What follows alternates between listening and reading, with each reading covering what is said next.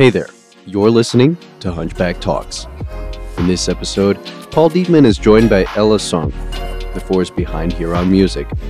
Explore the dynamic journey of entrepreneurship as she shares insights on working with her life partner, breaking gender norms in the music industry, and mastering the delicate art of work-life balance. We hope you enjoy the episode. Hey guys, welcome back to another Hunchback Talks, and we are here with Ella Sonke, Yes. Heron Music. Yes. We are friends. You have a business together with your partner. We had a nice chemistry. We released something from Guido, your partner, and also your partner in business from Heron Music. And that's kind of how the relationship starts a little bit. And we said, we had him in a trailer react where we're reacting on 3 trailers. And we said, what can we do more? Why don't we dive a little bit deeper into you and also the business side of things? Yeah. Because we haven't really covered the perspective yet too much. So we said, Ella will be perfect for this. Yeah. I was very surprised. I was like, really, me? Me? Are you sure? I think you have more in the, what is that always called? The imposter syndrome, right? Where you're like, what do I have to say? Yeah. But you have more experience than you might know. So maybe to go a little bit more back in time, I'm very curious if the music industry or what you do now with Heron Music, is this something that you always wanted to do when you were a child? Is it something that you imagined to be later on? Yeah. Or is it something that you roll into? Can you tell me something about how you grew up, studies? Definitely. Yeah. Well, I grew up in Amstelveen, so close to Amsterdam. And I like music. In my upbringing, it was, my dad listens to a lot of music. I was named after Ella Fitzgerald. So there is some, music was a part of my upbringing, not in the sense of playing music. So I was not raised with piano lessons or guitar lessons or singing or, so not in that part. Music was a part of my upbringing. But I was always very into organizing, and I had a bit of an authority problem sometimes. And I always wanted to do things really in my own way. So also with learning math and stuff like that, I always wanted to find a way that it made sense in my own head. So I was always a bit stubborn and wanted to do things on my own, in my own way. So my parents weren't really surprised that I ended up as an entrepreneur. And then when I was a child, I actually wanted to become a midwife. Midwife? Yes, that was always my big passion. And when I was super young and already so sure that I wanted to become a midwife, which was very weird because I was 6 or something, and I had no idea really what it entailed, but I was determined. Do you remember what's the origin of that passion was? Was it a Disney movie? Was it something you're like, wow, I saw it somewhere, or somebody in the family? No, not in the family. I saw it on TV. There was a show on SBSS. I don't think the channel even exists anymore. About births or women giving birth at home as well. And I always found it magical. And I had books about the development of the babies in the belly and stuff like that. I was very interested in it. Yeah. And then in high school, I couldn't do the how do you call it? Vakkenpakket. The side that you have to decide if it's more biology, mathematics. No, I couldn't do it because my math, the math side of it, I wasn't good at it. So I couldn't do that. So if I wanted to become a midwife after high school, I should have done another bit of high school separate from that, and then I could do it. But then I was into fashion, more of those kind of things, and I had the VWO diploma. So my dad said, you need to go to university. So I did, and I studied communication science. All right. And after that, I thought, no, I should go back to that passion. And I went to the open house day of the school of midwifery. And I was there, and I loved it. I was like, oh, I'm home. It's good. Yeah. And then I did the test, because you need to do a test first, and I missed like 3 points. Oh, okay. And that kind of. So I had like 472 4.72 and I needed to have 4.75. So annoying. So I wasn't accepted. So was that then also your crossover to say, okay, this is not for me? So that was kind of your wall to say, okay, I'm not gonna push forward with this. Yeah.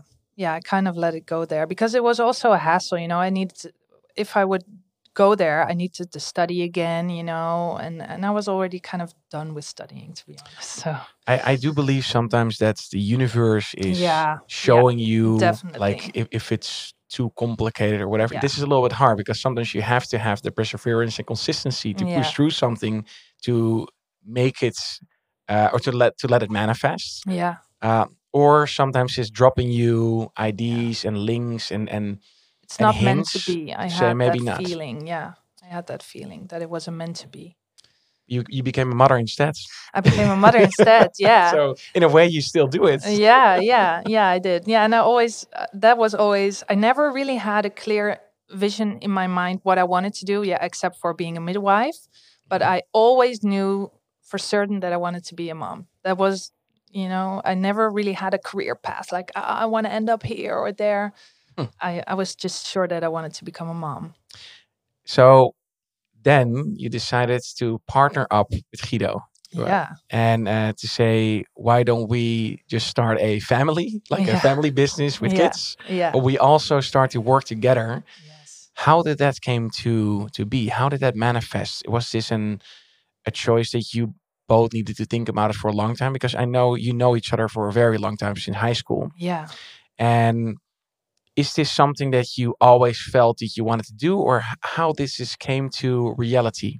What happens? Well, when I started my career in music or in advertising music, that was right after I had after not being accepted to the midwife school. I did a master in corporate communication, and after that, via a friend of mine, I was asked to work at a company that makes music for advertising.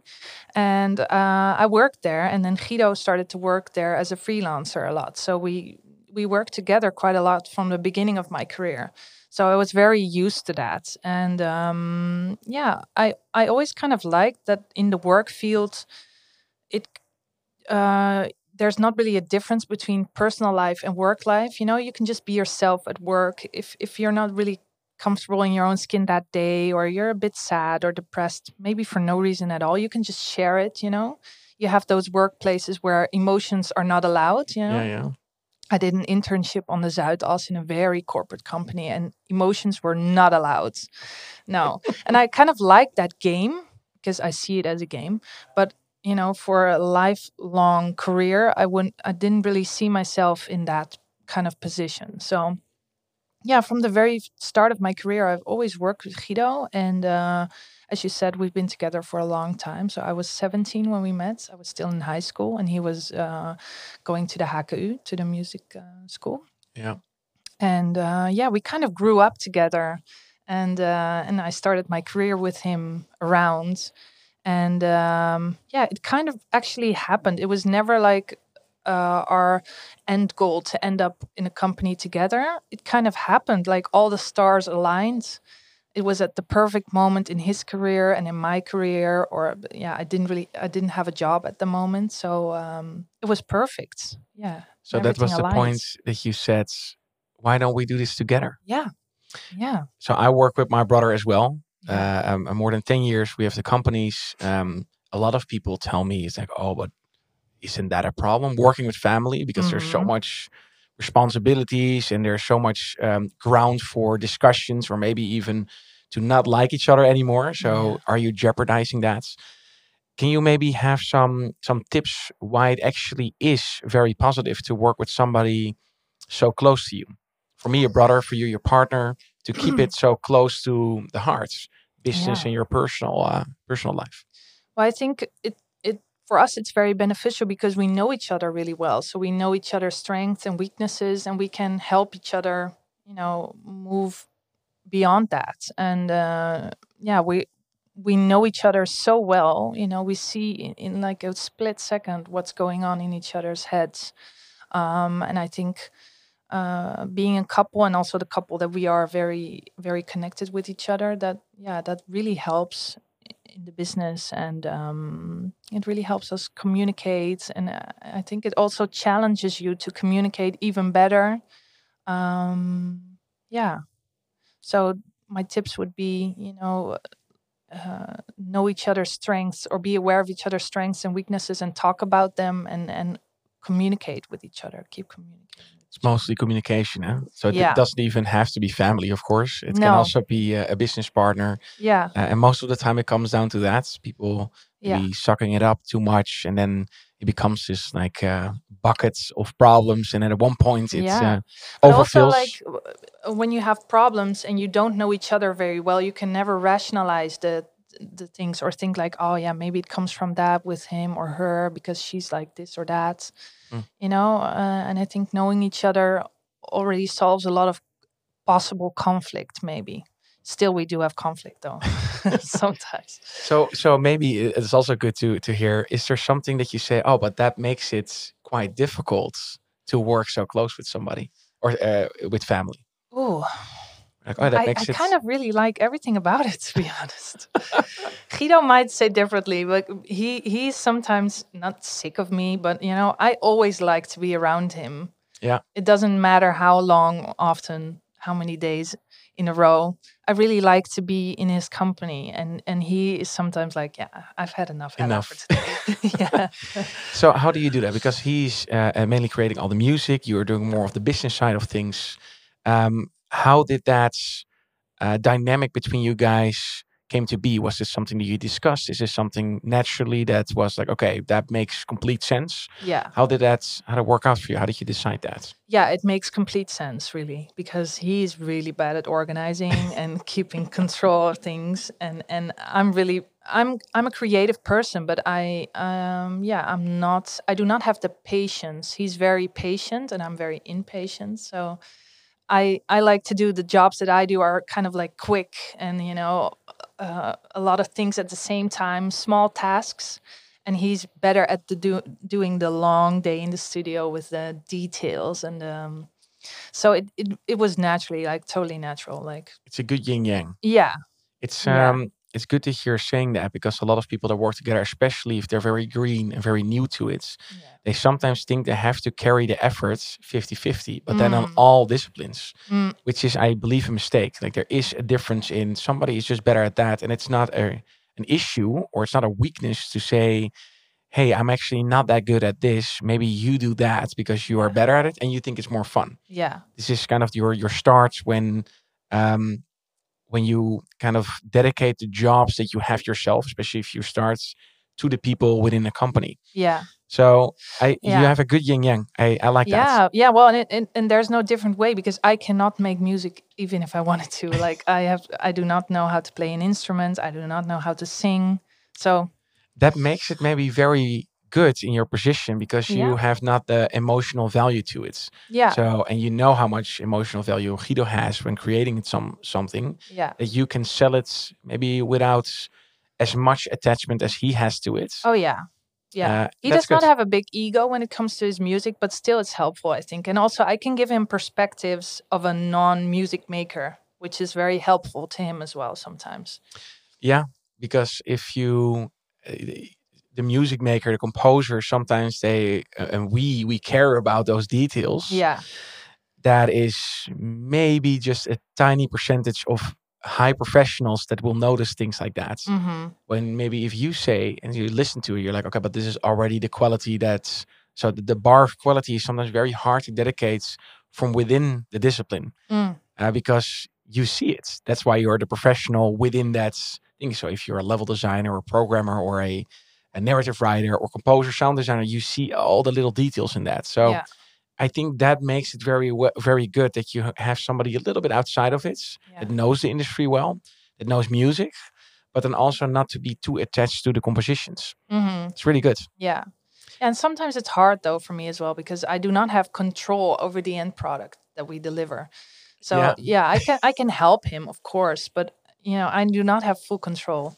And that's sometimes. Do you sometimes have a different perception about what the client is asking? They want a piece of music, and you're like, oh, that sounds like this in my head. And then Guido makes something. You're like, wait a second, This is a little different, but No, I don't think we ever had that. No, because I'm not a composer, so I do not hear anything in my head yet. So okay. no, I have full trust in him to make whatever is out there. Sometimes I steer it a little bit, like I think you're a little bit too Okay. much like that or too little like that, and then but yeah, no, And I he let him takes do that advice in the works. most of the time. That's very nice. Yeah. I like that. I didn't expect anything else. He Yeah. would listen. Yeah. Is there then also a certain preference? So let's say there's cool fashion brands, or maybe movies that are particular your favorite, and you're like, oh, I would love to kind of chase this. Like I'm gonna Mm. figure out how to get this client in, or create this business, or create this project. Um, is that different than what Guido likes, or is that very much a symbiosis between what you both want? Yeah, I think it's the same thing. I also really look for jobs that challenge him in a creative way, and I need to keep him a bit on his tiptoes, and keep him a bit hungry and interested. So I mostly look for things that challenge him, besides the clients we already have. So I'm mostly looking for that, like in his perspective, and for me that lines up with what I want. Okay. Yeah. So is it so you already have some existing people that you work with, Yeah. but let's say you want something new. Like, is this something that you strategize over to say, okay, we have these existing client, but now we want to have this new market, or specifically a project? Yeah. How would you go about, let's say, in a more practical sense? You say, okay, we want this, we want to score this movie. It's a great movie. I think there is some wiggle room to shoehorn ourselves in. Yeah.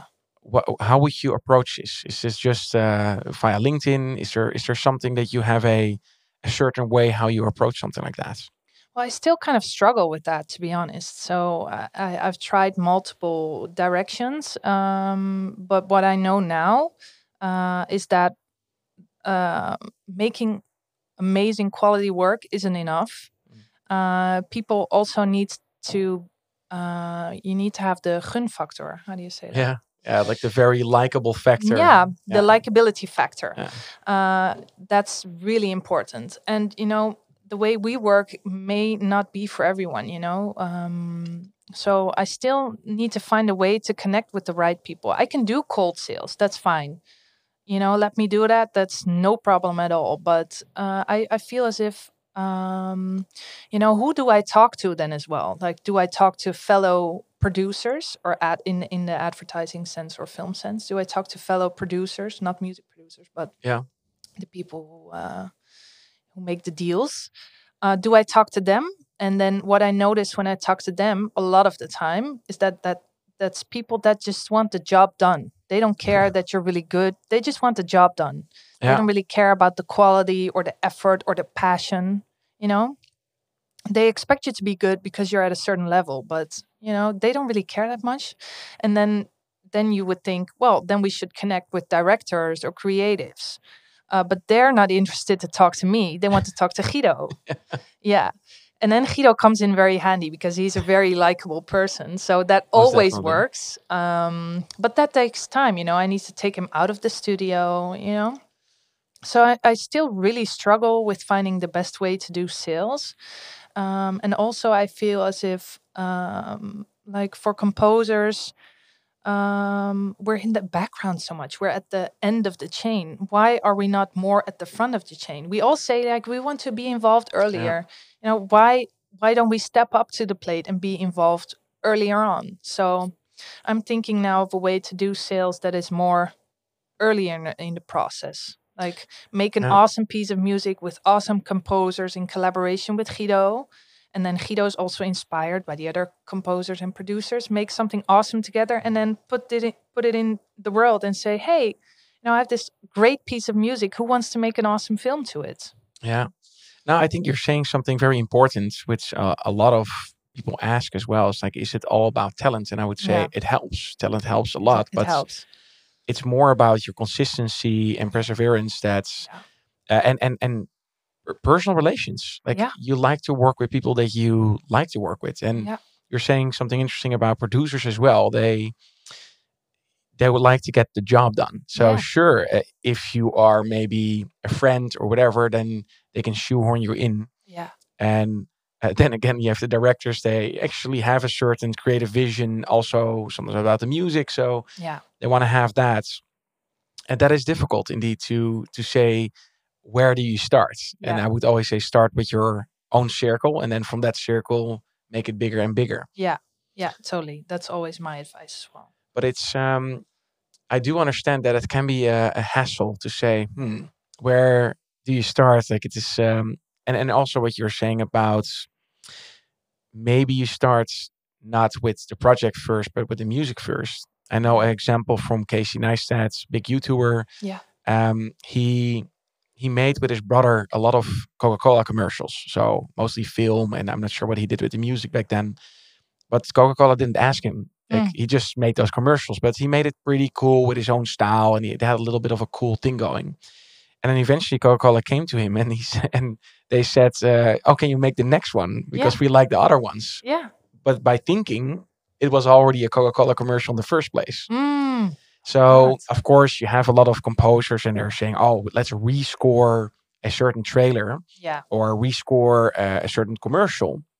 Therefore, we can show, look, I don't know, Chanel. Look at what we can do to your commercial," which is, of course, to some extent working. I do think that a brand like that is too big. So that's then you need to really know the right people to show that, like, look, I made it better. Yeah.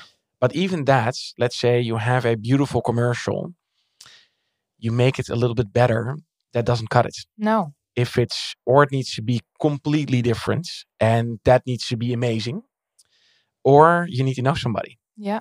And I think that makes it so. Yes, I understand the different way around. Yeah. But then you need to really show the benefits of why that is more important. Why is it attracting more? I don't know if it's a commercial, more of an audience. Why is it speaking more to that demographic? Well, I think we're not going to do it. Like, I haven't thought it out completely, but then I would just make a separate piece of music, not to picture or anything. I just want to make an awesome composition and then go to a brand or to a director, like, hey, would you want to do anything with that? And then totally remix it, of course. But to showcase a certain style, and also to challenge Guido and let him collaborate with people. People do like that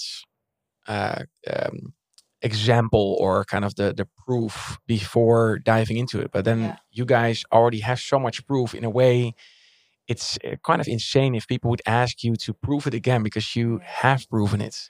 Yeah, you annoying. think, but it's you have to keep patient and ambitious, and think outside of the box, and that's sometimes challenging for me as well. Like, sometimes frustrating, but it also keeps the fire going.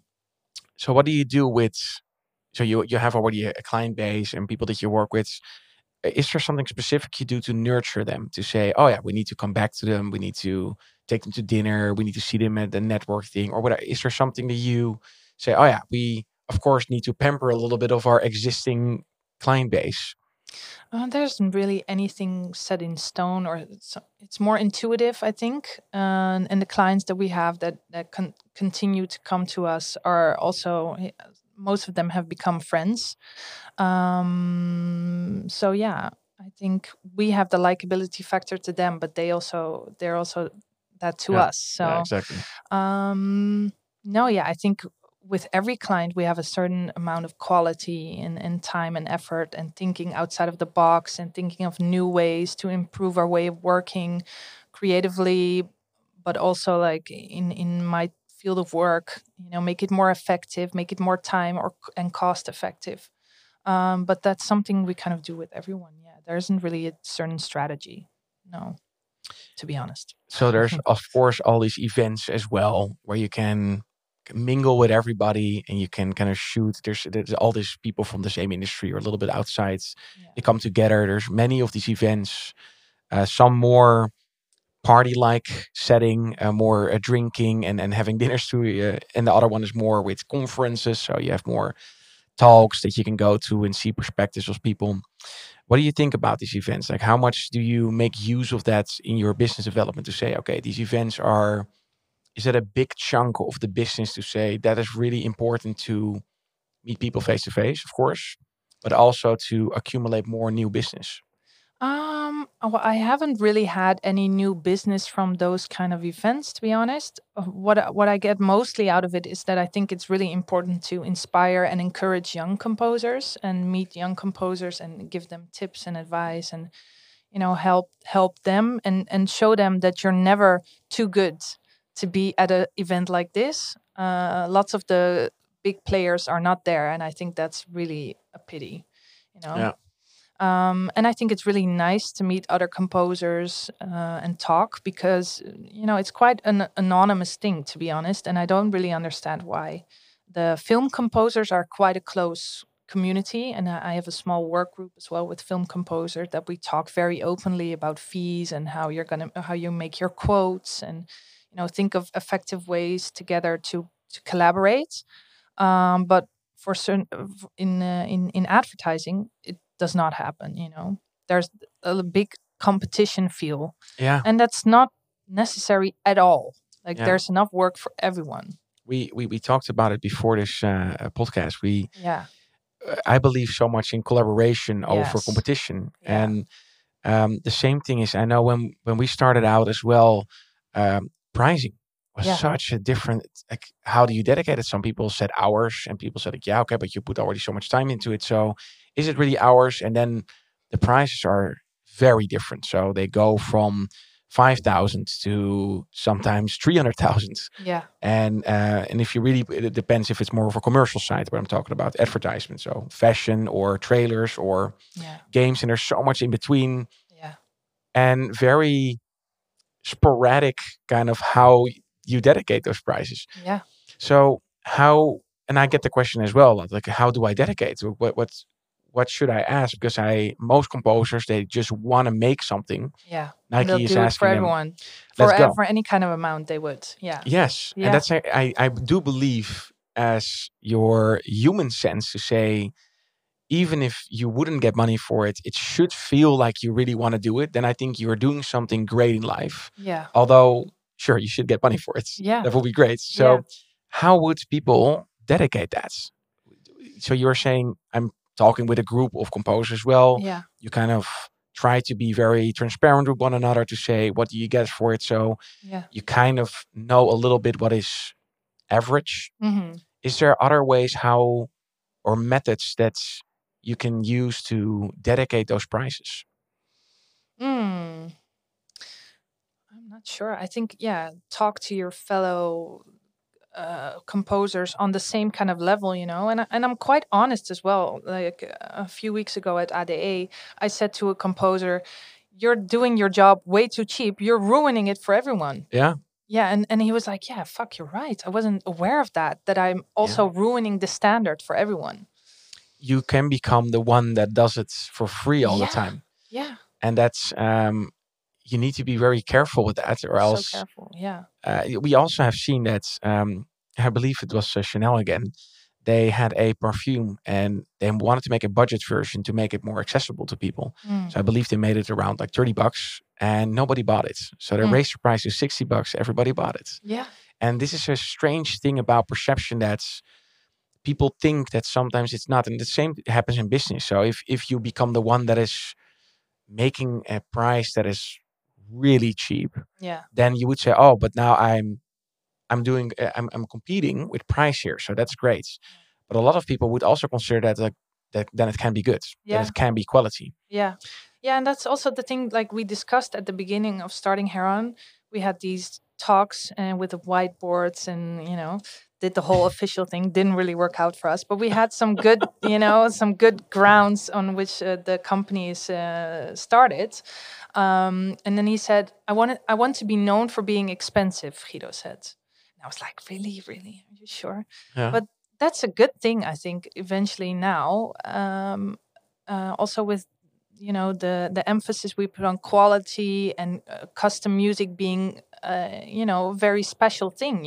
People make the conscious decision to make custom music. They invest in it, and we need to differentiate ourselves more from stock music and And you can. yeah, You we have, can. of course, fashion brands that are deliberately wanting to be budget fashion, or Yeah. they call it, I don't know, it's like a monthly fashion or something that you throw it away, kind of H&M, Zara, Primark. Yeah. Those are brands that really go for fast fashion. Yeah. And then you have brands that say like, no, we are more expensive, more durable, and also the price is part of that experience in making the perception, maybe even placebo here and there, Yeah. to have that thing. And you can. Yeah. Yeah.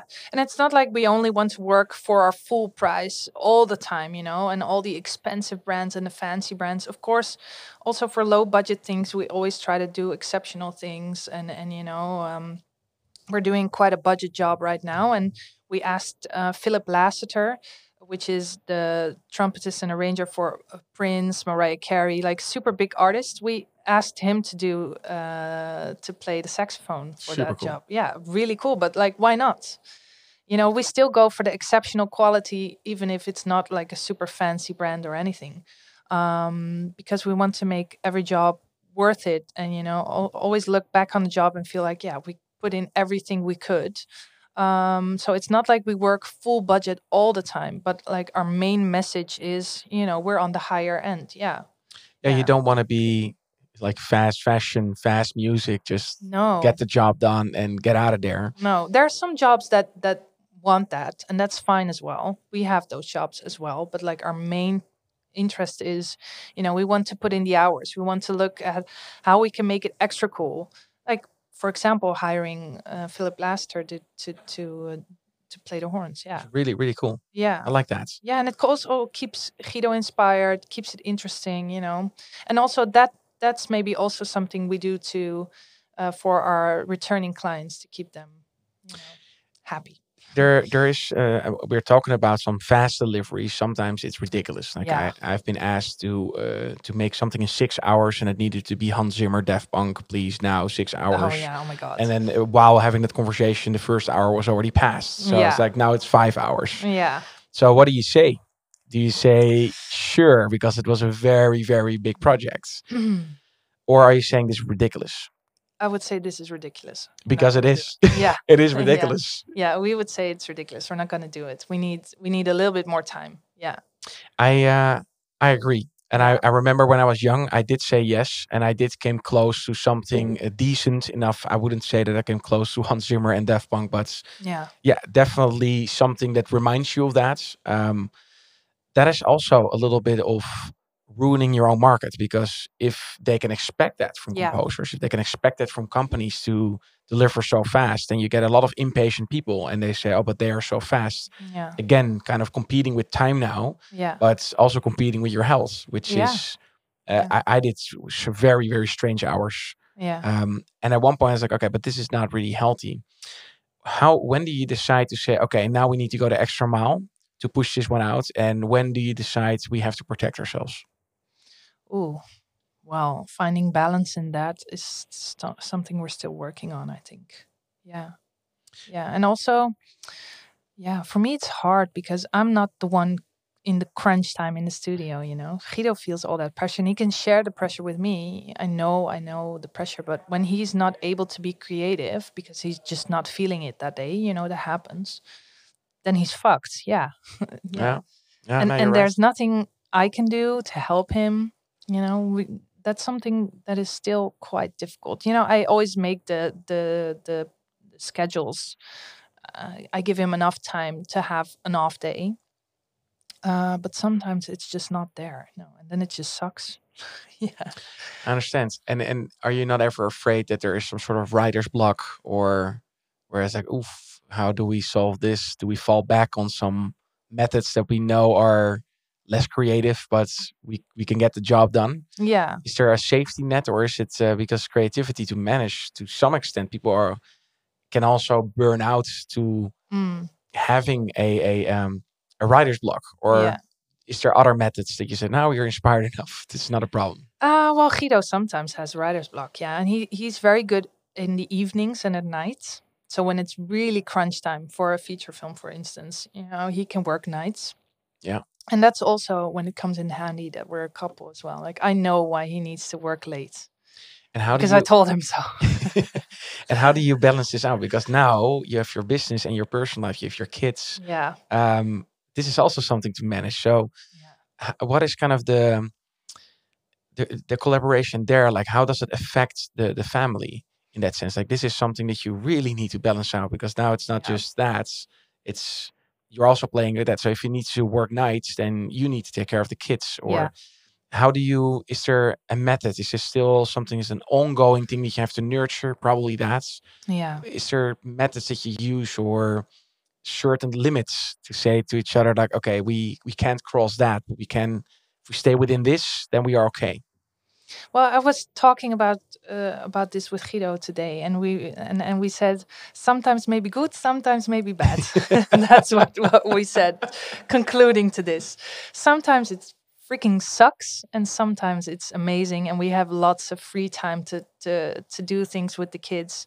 Yes. And sometimes we don't. Yeah, we don't have a strategy for that. And when it mostly comes down to when we do a feature film, and then when you have like 6 to 8 weeks crunch time, and then the deal is already made, the schedule is already made, the feedback sessions are scheduled, so my job is kind of done.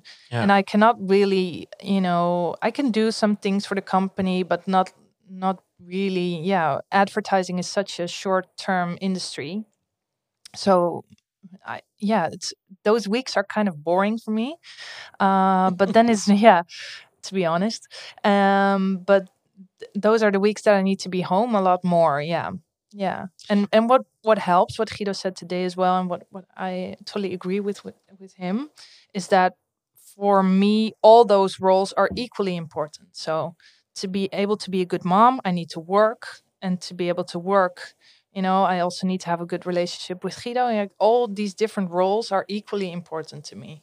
So I agree. And I know you enough to say you guys are very good parents. Oh, thank you. To say how you manage that, and how kind of your mindset is, and what you think is important for your children to know, and the freedom that you give to them, to how they think about the world and what they see in their parents. Yeah. So, but I do understand that can be quite difficult. Yeah. And I think what you're saying as well is that's sometimes good when there's a little bit more time, and you actually can dedicate, okay, I may be skipping this part, I'm going to put it on the children. You're making most of that. Yeah. And then also, then the moments where it's maybe a little bit more crunchy, then they understand as well that there will be another time where there's more room. Yeah. And then it balances out for them as well. So they never feel left out. No. And we have an amazing, group of people around us that helps the opas and the omas, the grandparents, and Guido's sister is also very helpful, and we have some babysitters, so we have an amazing bunch of people helping us. So you, of course, have over the years you have accumulated people around you, maybe not even in the business, friends. Yeah. And I can imagine that it's sometimes, or at least that's what I have as well as an entrepreneur, that you sometimes are operating in a different layer of what you're doing, which is not always being understood by your environment. Yeah. Especially if you make a combination, there's always a perception on the outside about you, how you do things, and maybe good friends or other family members have a certain opinion. Do you still feel that there is a general understanding what you do together with Guido? No. No, that's something I struggle with and continue to struggle with, feeling connected to people. Maybe because Guido and I are connected in so many different levels. Like, then I long for a certain kind of connection, like a certain level in the connection that I miss sometimes, with friends. And what you said, being an entrepreneur, not a lot of people understand that way of life. And I thought about it as well. Like, when you become an entrepreneur, you get to know that life is what you make of it. Of course, you need to be healthy, and you cannot really control all of that. But in general, work-wise, life is what you make of it. You can do extraordinary things if you put in the time and the effort and have some guts, and I think that's a way of life that not a lot of people have, and I long to be around those people. They feel like-minded, and I can connect to them more easily. And then there also comes a part that I'm a woman, and women can be very bitchy and jealous sometimes. So that's also difficult. It's I do understand what you mean indeed by having just a different style. But what do you think they see then? Is it something they want it to be? Is it something they think it's easier? Is it something they think it's familiar on a different level? Like why do we find it then hard to sometimes connect there? Like is it just a mindset? Is it a way of living? If it's a lifestyle, where is kind of the disconnect in doing that? Is it the action that we take? Is it certain people they just have another role in life and therefore we find it hard to connect? Where is the disconnection there?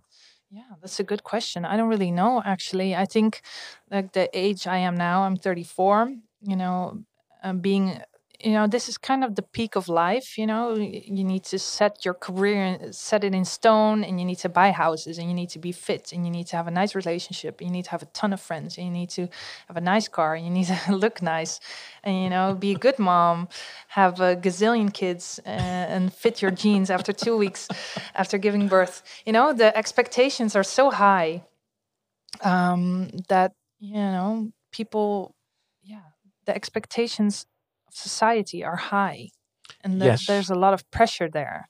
And I think people get disconnected from each other so easily because you're so freaking busy. Everyone is so busy. They're just so overstimulated to really connect, I think. Yeah. And I'm as well a lot of the times, I can imagine. But yeah, to me, it's really important, though.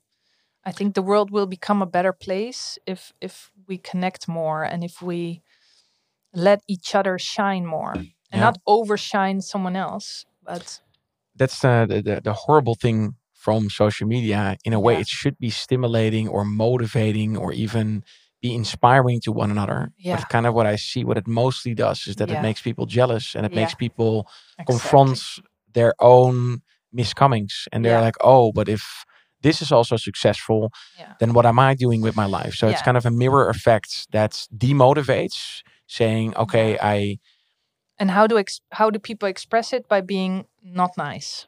yeah, Yeah, and most that's of what the I say time. a lot of times. Just be nice. Just be nice.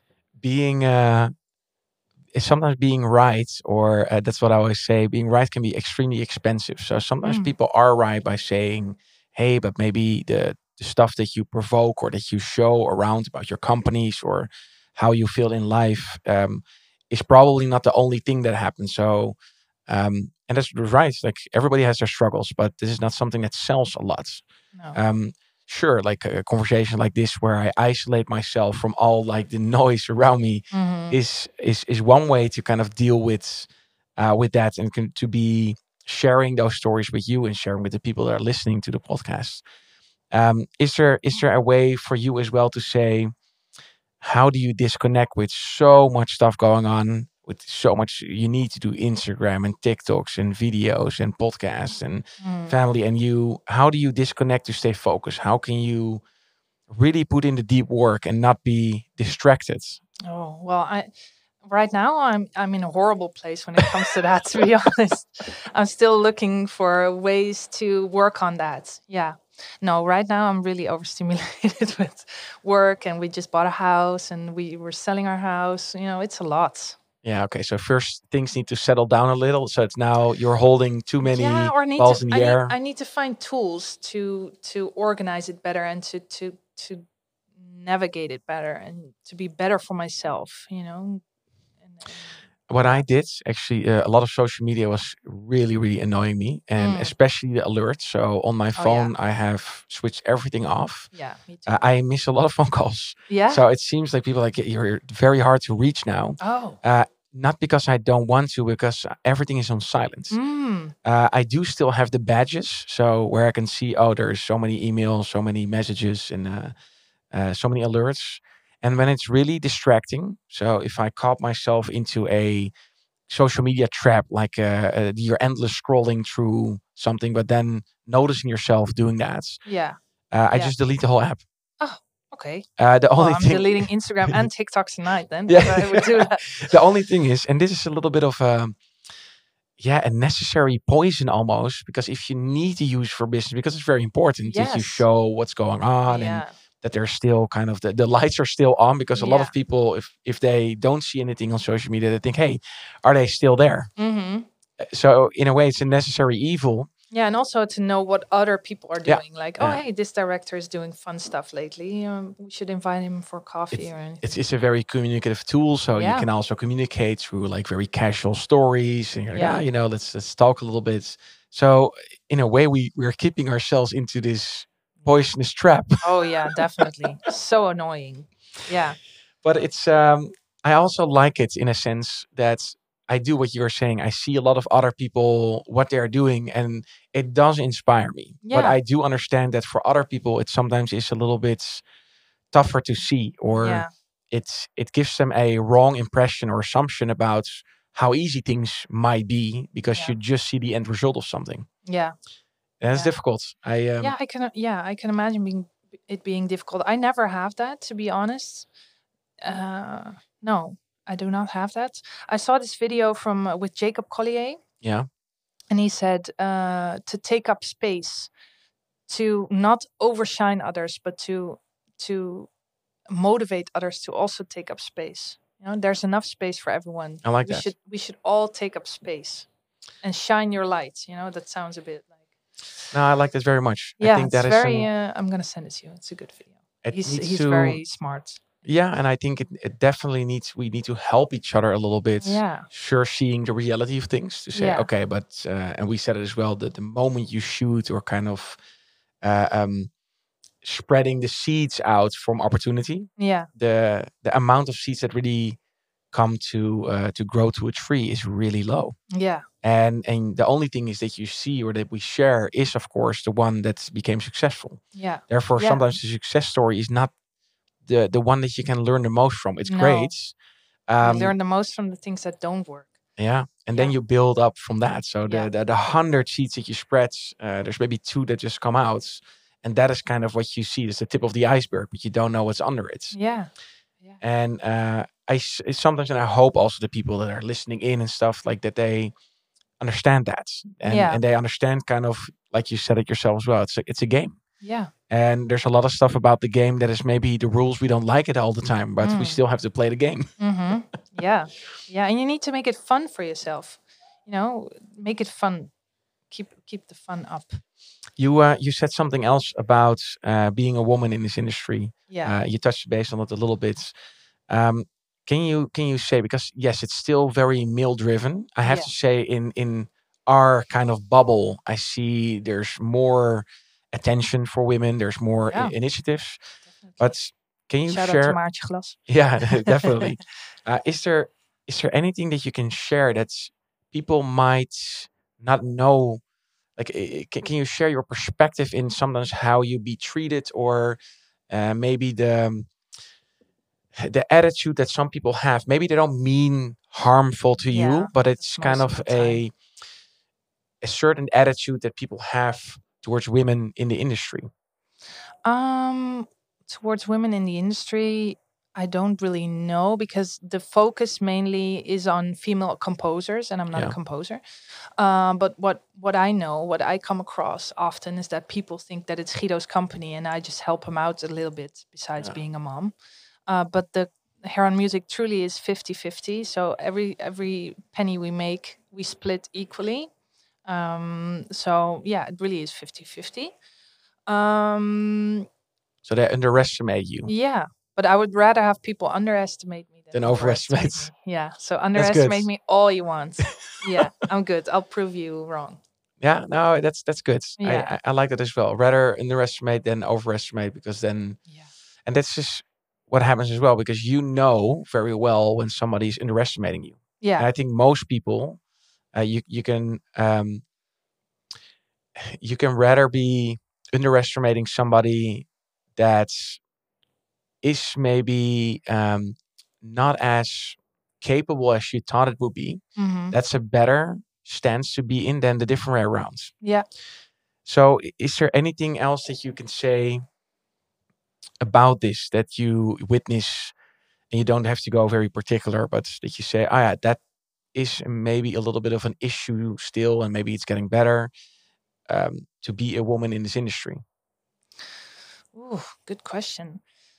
I think it all has to do with maybe a mind. Yeah, there's me again saying take up space. As a Yeah. woman, take up space just as much as a man would do. And is there enough room? And do people I let think you? so. Yeah, people let me. Yeah, people let me. Very Yeah, well. definitely. I think that's very important. I've never felt anything else, but maybe I wouldn't listen to it either. Yeah, maybe you have This just is a me, blind spot deal for with it.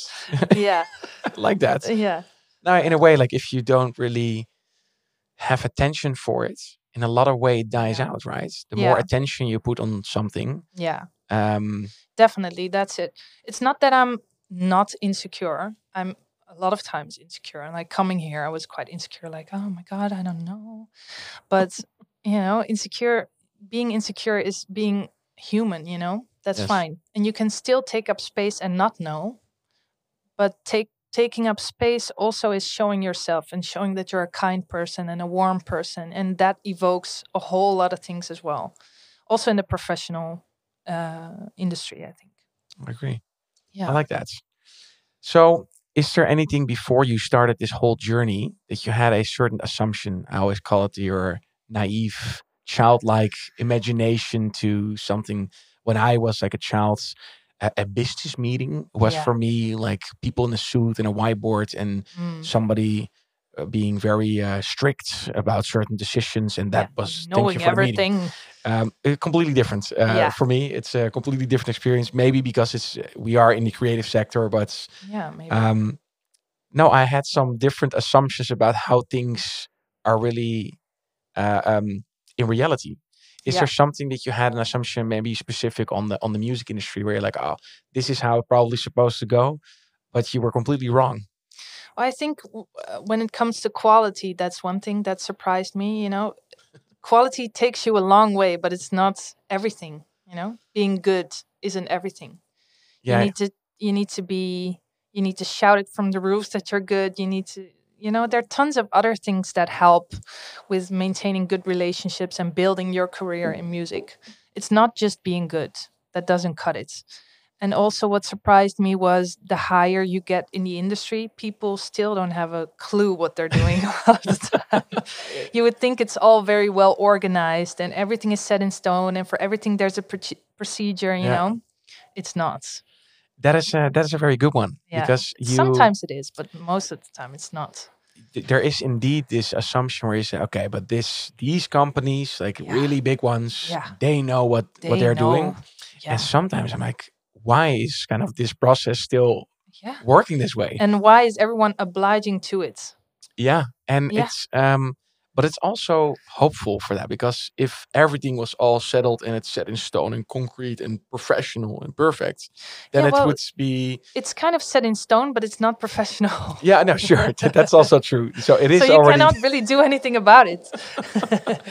No, but you are right. I think in a lot of ways, when you discover, like, no way, this is still going this way.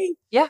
How? How? Why? That's not effective at all. And not nobody changed respectful. it. No. Uh, Nobody says anything, and then I'm the one like saying rude things. Yeah. Like, this is not working. People like, no. I find it very disrespectful how you're treating me, and then I would say that to Netflix, for instance. There are many examples where people said, but this is how it is. This is what you need to be taken in to be part of this industry. Yeah. And I remember, I don't know a specific subject or a specific team on this, but some people said, but I really hate it. I really don't like it. And I said, but if we don't like it as a whole industry, why do we accept it? Yeah.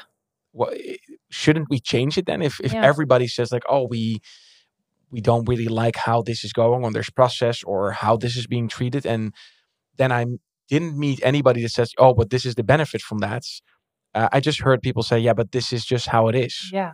That's very strange to me. Like, So strange. if we Yeah. can, And then my authority problem comes up and I'm like, then change it. Yeah. Yeah.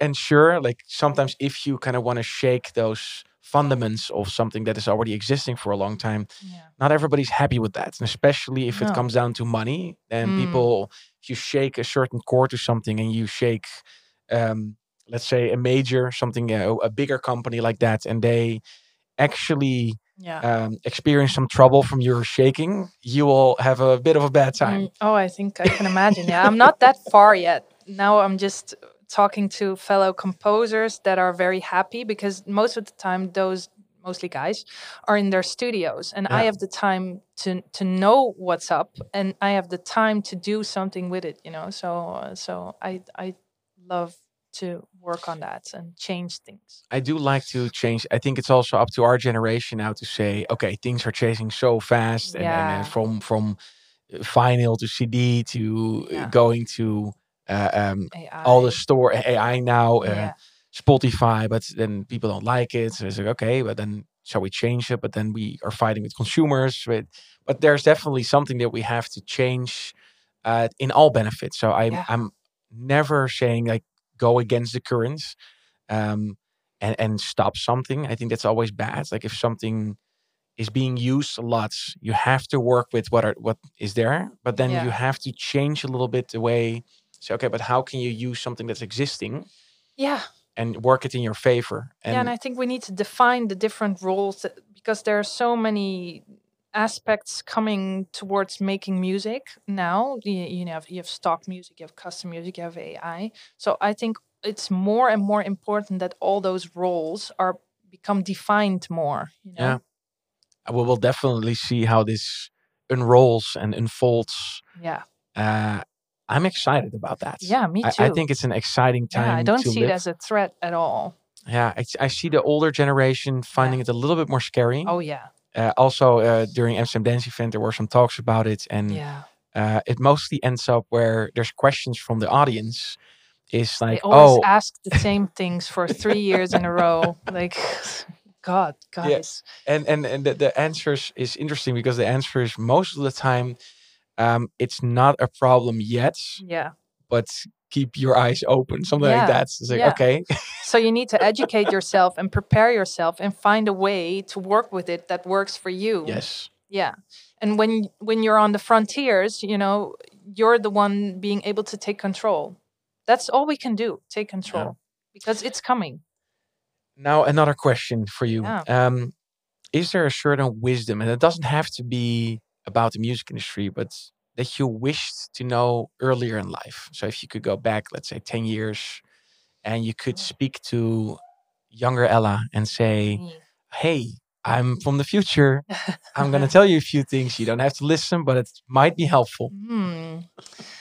Well, I think a lot of age periods in your life have their certain charm, you know. Being a teenager, you deal with lots of insecurities and you kind of need those insecurities to form your personality, and also like things people say before you have kids. Oh, I enjoy the peace and quiet. So annoying. Shut up. Like, really. You have no idea what's coming, and that's part of the charm. So I wouldn't really say anything besides stick up for yourself more. Okay. You know, stand your grounds. If something feels off, say something about it, do something about it, take charge, take ownership. Yeah. When do you listen to your intuition when something is off? Always. Especially in business. There are sometimes you're like, wait a second. Yeah. It seems a little sketchy. Is there indicators for you to say, okay, I have to be careful now? Yeah. And we always try to listen to that, and we also evaluate a lot and talk to each other during jobs. Like, does it feel good to you? Or like, now it sounds really hippie-ish. It's not like, how are you feeling?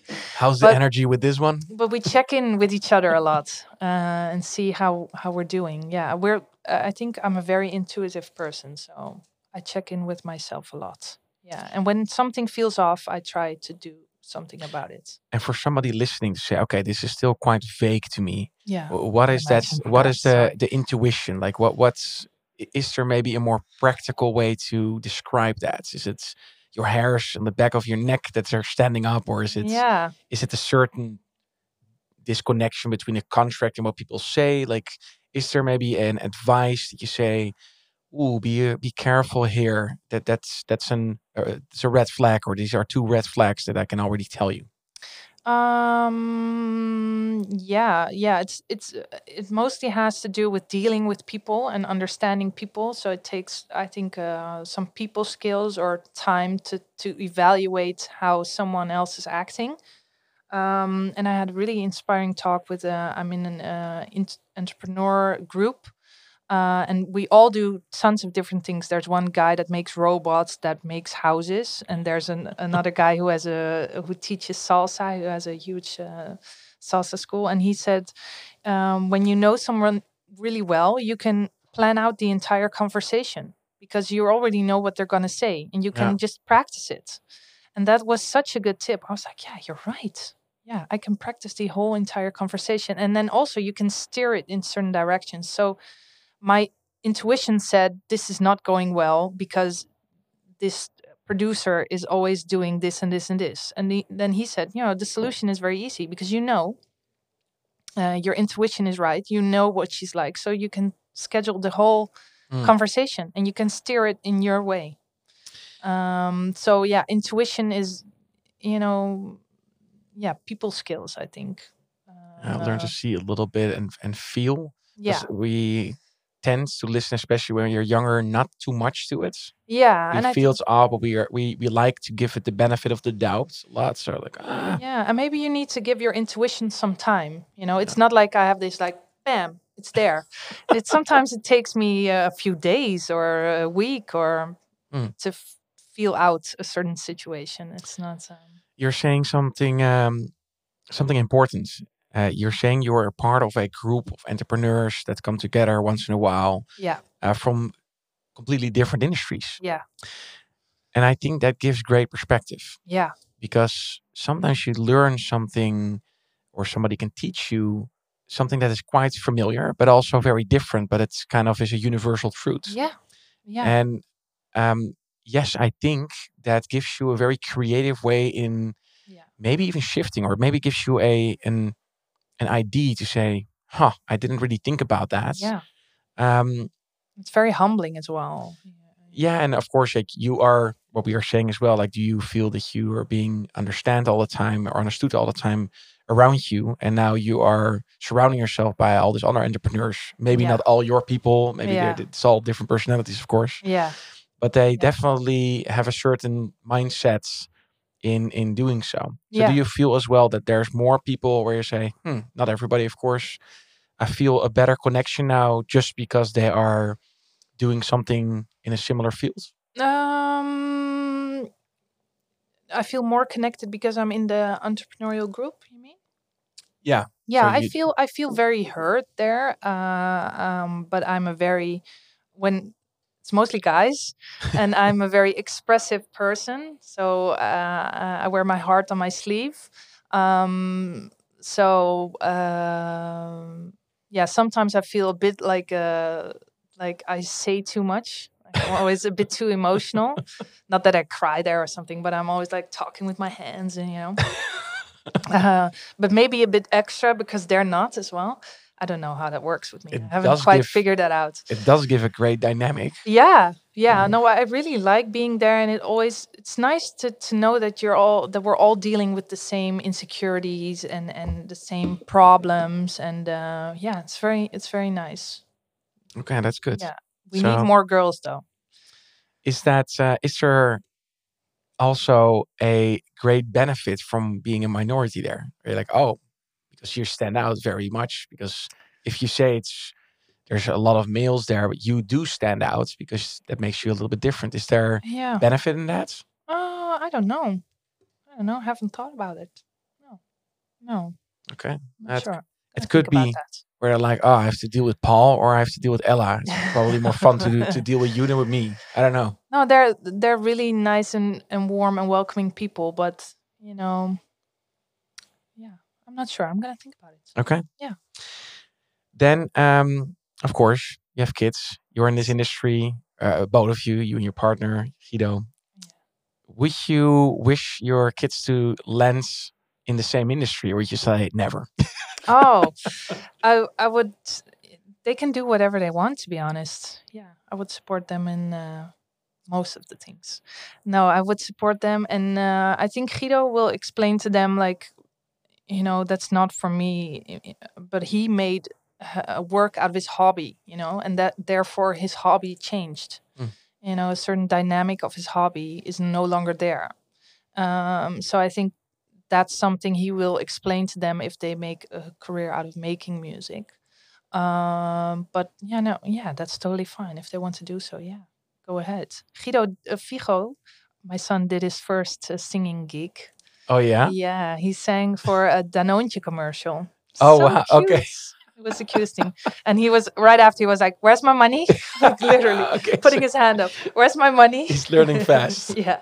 He wants to buy Minecraft stuff and Okay. Yeah, and Fayen might end up on a stage because she loves attention and she loves singing and dancing and everything is a song to her. She makes a song out of everything. So it wouldn't surprise me. how would you dedicate their interests? So if they have a certain interest in something, like do you want to steer that, or and this doesn't have to be music related, but how would you say you provoke them into some extent, or are you saying like no, it comes down to them picking? I know they're doing Montessori, which is kind of that method. I did it as well in elementary school, where it's more, or the method is more, you choose which direction you kind of want to go for, what you kind of want to feel a little bit more, what you want to touch base on a little bit more. So if it's more language, or it's more mathematics, or it's more playful and arts, is this also how you raise them to be? Yeah, I think we follow their lead mostly in what they're interested in, and then try to stimulate that and try to let them gain confidence from growing in those kind of things. Yeah. And then giving them sometimes a stage to say, do you want to try this out? Yeah. Become a Danoontje singer. Yeah, yes. I like that. Oh, it's so cute. I need to, is this already released? Is this already out there? No, I don't think so. I should check. I'm not sure. I'm very curious about that one. Yeah. That's I really can cool. I can let it show it to you. It's so cute. What do you think is most important for them to know when they're growing up in this world? Especially now, we are still in a world where we were native analogs and you have native digitals, meaning people that grew up with internets and with social media. We still have a time where this wasn't a thing. Yeah. So we are in the middle of it. We know both worlds. Yeah. What do you think is very important for them to know growing up in this time and age? Ooh, good question. That real connections are still, what makes life worthwhile, and that you make real connections by really listening and really paying attention. And that social media and stuff like that and the internet is a good tool to relax, play video games or watch some YouTube videos about Minecraft, and it's a good way for him to relax. Yeah. But that it's truly about human connection and also about seeing the little things in life. How the sun goes through the little leaves that are changing into beautiful colors right now. That's something I want them to keep seeing.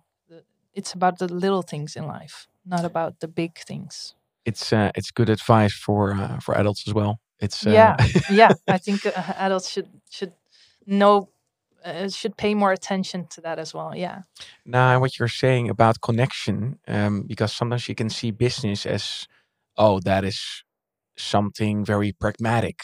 Yeah. Sure, I guess you could see it in a certain industry, but how I witness it, and I believe you as well, is I truly make a connection with somebody. It's not like, oh, I'm hoaxing somebody into a connection. Like I like you and Guido very much just because we had chemistry Yeah. and there was something like, hey, I think I really like your mindset. I like how you look at life. This is not a certain trick. No. This is not a method for me to groom you into something that I want. And I believe that, sure, maybe some of your connections are a little bit more business driven, a little bit more pragmatic. Yeah. Although I still think that if you work with somebody purely pragmatic and there is no emotional connection to some extent, I don't really know how that works. No, me I neither. have no clue. Me neither.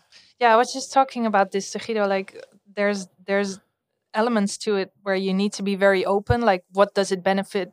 How does it benefit me? How does it benefit you? But it's truly about a connection, you know. Yeah. Also about the composers and producers that work freelance for us. You know, it's about a connection at first, and then being very open about how this working bond elevates each other, and it can be based on money as well, or fame, or you know. I was talking to Pete Philly to work together, and I said, you know, it's just very. We were being very honest about it. Like he said, I want the advertising money, and I said to him, I want your name. Yeah. Yeah. Well, good. We have that figured out. Nice. So you probably laughed about it. It's like, okay, let's go. Yeah, let's Ah, go. that's awesome. It's good to talk about those kind of things as well. Besides the connection, you know, it works hand in hand together, I think. I'm saying it especially after Amsterdam Dance Event. You had some people, they're coming down, especially DJs, and they're dropping their credentials. Yeah. It's like, this is what I did, these gigs I did, these labels I released, and I'm I don't know, they did so many sales or something. But in a way, that's very stupid. Yeah. Like I guess like most people that I talk at conferences, I already expect them to be good. Yeah. And I'm more interested in their, I don't know, their vision of life, their philosophy, and especially if it's a little bit weird. It's like, I like weird stories. Yeah. And how they look at the industry. I always find that very interesting as well. Yeah. So it's sometimes, and these credentials, I will probably figure it out. If I like you, you don't have to drop that on me. I will figure it out. Yeah. I will search the internet. And if you have planted those things around, then I will figure that out. Yeah. You don't have to really drop it on me. No, and you will know after 20 seconds if it's good or not. Yeah, right? Yeah. When you hit play and you're like 20 seconds in, and then you already know. Yeah. You don't do you have that as well? You with music? Yeah. Yeah. So you skip pretty fast. So you don't have to really send 20 tracks. Like, actually, that annoys me if I get 20 tracks of people. It's like, okay. Depending if it's an album, sure, then it's an exception. But if it's more in the likes, like, hey, this is what I can do, I would say send your 3 best tracks or some, and make it fit what you are looking for. So if it's trailer music and you're sending it to me, is great. But yeah, I probably skip through it pretty fast. And if I'm like, whoa, this has a certain ring to it, then I start to go deeper. So it's first a scan, and then it's more of a deeper listen. Yeah. Yeah. You do the same, right? Yeah. I totally do the same. And I listen to the music, of course, and then I also listen to the story and read the email when it's an email, and then try to see if it's a generic email that they send to everyone and just change the name. Yeah. And what I also like as a tip for others, pick out a campaign or something that the company made that you find nice, and say why you like it. That makes it quite personal as well. Yeah, but then, just a little personal touch. So, a few weeks ago, we got an email from someone saying they liked the job, and we were like, "Really? That job? Really?" They just picked one. They didn't that listen. Campaign? Really? You like that one? Okay. Okay. So interesting.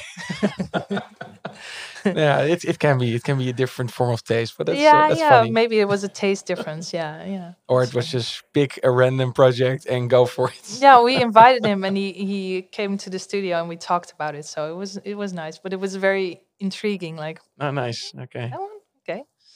Hey, and then maybe to conclude a little bit, for people that hesitate or have a problem finding their passion, finding their place in this world. A lot of people say to me, like, "Oh, but you're so lucky that you find your passion." And I was always thinking, I failed at so many things to find this space. Do you maybe have some tips for them to say what's to practically do to figure out what their place is, what their passion is, and what they can excel at? Oh, really good one. Well, I think I started my career not thinking about what I wanted to do to begin with. So I just started out like blank. I had no clue what really wanted to do. Um, what I did, yeah, I think visualize myself Yeah. and visualize what I want to look like, what I want my life to look like mostly. Yeah, I as I said in the beginning, I didn't really have a career envisioned or something like that. I had more of a life envisioned and a way I wanted to live than a career, to be honest. So how did you visualize this? Was it in your head? Did you write it out? Did you Yeah, I make a think mood from a board? very young age, I really wanted to have a high quality of life, and I wanted to have lots of fun and gezelligheid and connection. And then becoming older, I had more visualizations about the woman I wanted to be, Okay. and how I want to come across, and what kind of person I want to be as a mom as well. So it was mostly after becoming a mom, and I really made visualizations, yeah, and writing down what I want to look like and how I want to take up a space and how I want people to see me, how I want to come across, and yeah, I really made visualizations of me walking in the hallway in het Sieraad where the studio is. And I really had these visualizations of me, how I walked, what I dressed like, how I came across. Yeah. That's nice. And you really believe it in your head, right? It's not Yeah, something it's like about if you doubt that. manifesting. Yeah. No, I I like really that. felt that was me. Yeah. And then you start to act like it. Yeah. I like that. It's very good advice. I think it's if you surround yourself with like-minded people. Let's Yeah. say you have a lot of negative people around you, then you probably become quite negative as well. It's just very Yeah. contagious. Yes. It's very positive, then probably more positive or more entrepreneurial, then you Yeah. become probably more entrepreneurial. Surround It's the same. yourself with people that lift you up. Yeah. But then also with your thoughts. Those thoughts are Yeah. very, very strong. Like the Yes. moment if you have those self-doubt, that strange voice in your head that keeps doubting you and keeps like having those insecurities. Yeah. Have a good conversation with that one and make sure that voice is rooting for you Yeah, definitely. and to your vision. So I really like that. It's really good. Yeah. Thank you. Is there anything else you would like to plug? Is there a project coming? Is there social media? Where can people find you and learn more about Heron music? I was just thinking yesterday that I really need to work more on the website. Now we're changing the website and adding our feature film work to it as well. Awesome. And I think there's a project coming out next week, I hope. So when this is live, probably, with a film directed by Ryan McDaniels, which is something we've worked on for quite a long time. And it was such a fun project for Guido to do. And I think that's really... really good. I'm really proud of it. It's with a ballet dancer, and it's the music has turned out really beautiful. And we collaborate with Maki. He did he's a producer for Sef de Liza. So I'm really proud of that. And you can find our website and our Instagram, Heron Music, where we post Music Monday every Monday. So I post music that I like. There you go. Music. Yeah. I like that. If you want to follow Ella and Guido and everything what they're doing with Heron Music, go check it out. Yeah. Thank you so much for being so open, transparent, and sharing your perspective with me and with everybody listening. It's nice. It's been very pleasant. Like my isolation with you can just listen. It was nice. I really like that. Yeah. So. Yeah. When we hang out the next time, we should just bring headphones. It's a nice dynamic. No, but thank you so much, Ella. I really appreciate it. Thank you for having me. And I hope for the people that are listening in that they actually got a few interesting points out of it. And if there's anything else that provoke you with a question, please let us know in any social media comments or whatever, and we'll try to give you your answer as soon as possible. For now, I want to thank you for listening and see you next time. Bye. Hey, thanks for listening to Hunchback Talks. If you like this podcast, make sure to follow it and share it with your friends. If you want to find out more about Hunchback Music, what we do as a company, and our composers, make sure to check out the links in the description of this podcast to our website and our socials. We hope you enjoyed this episode and stay tuned for more episodes in the future.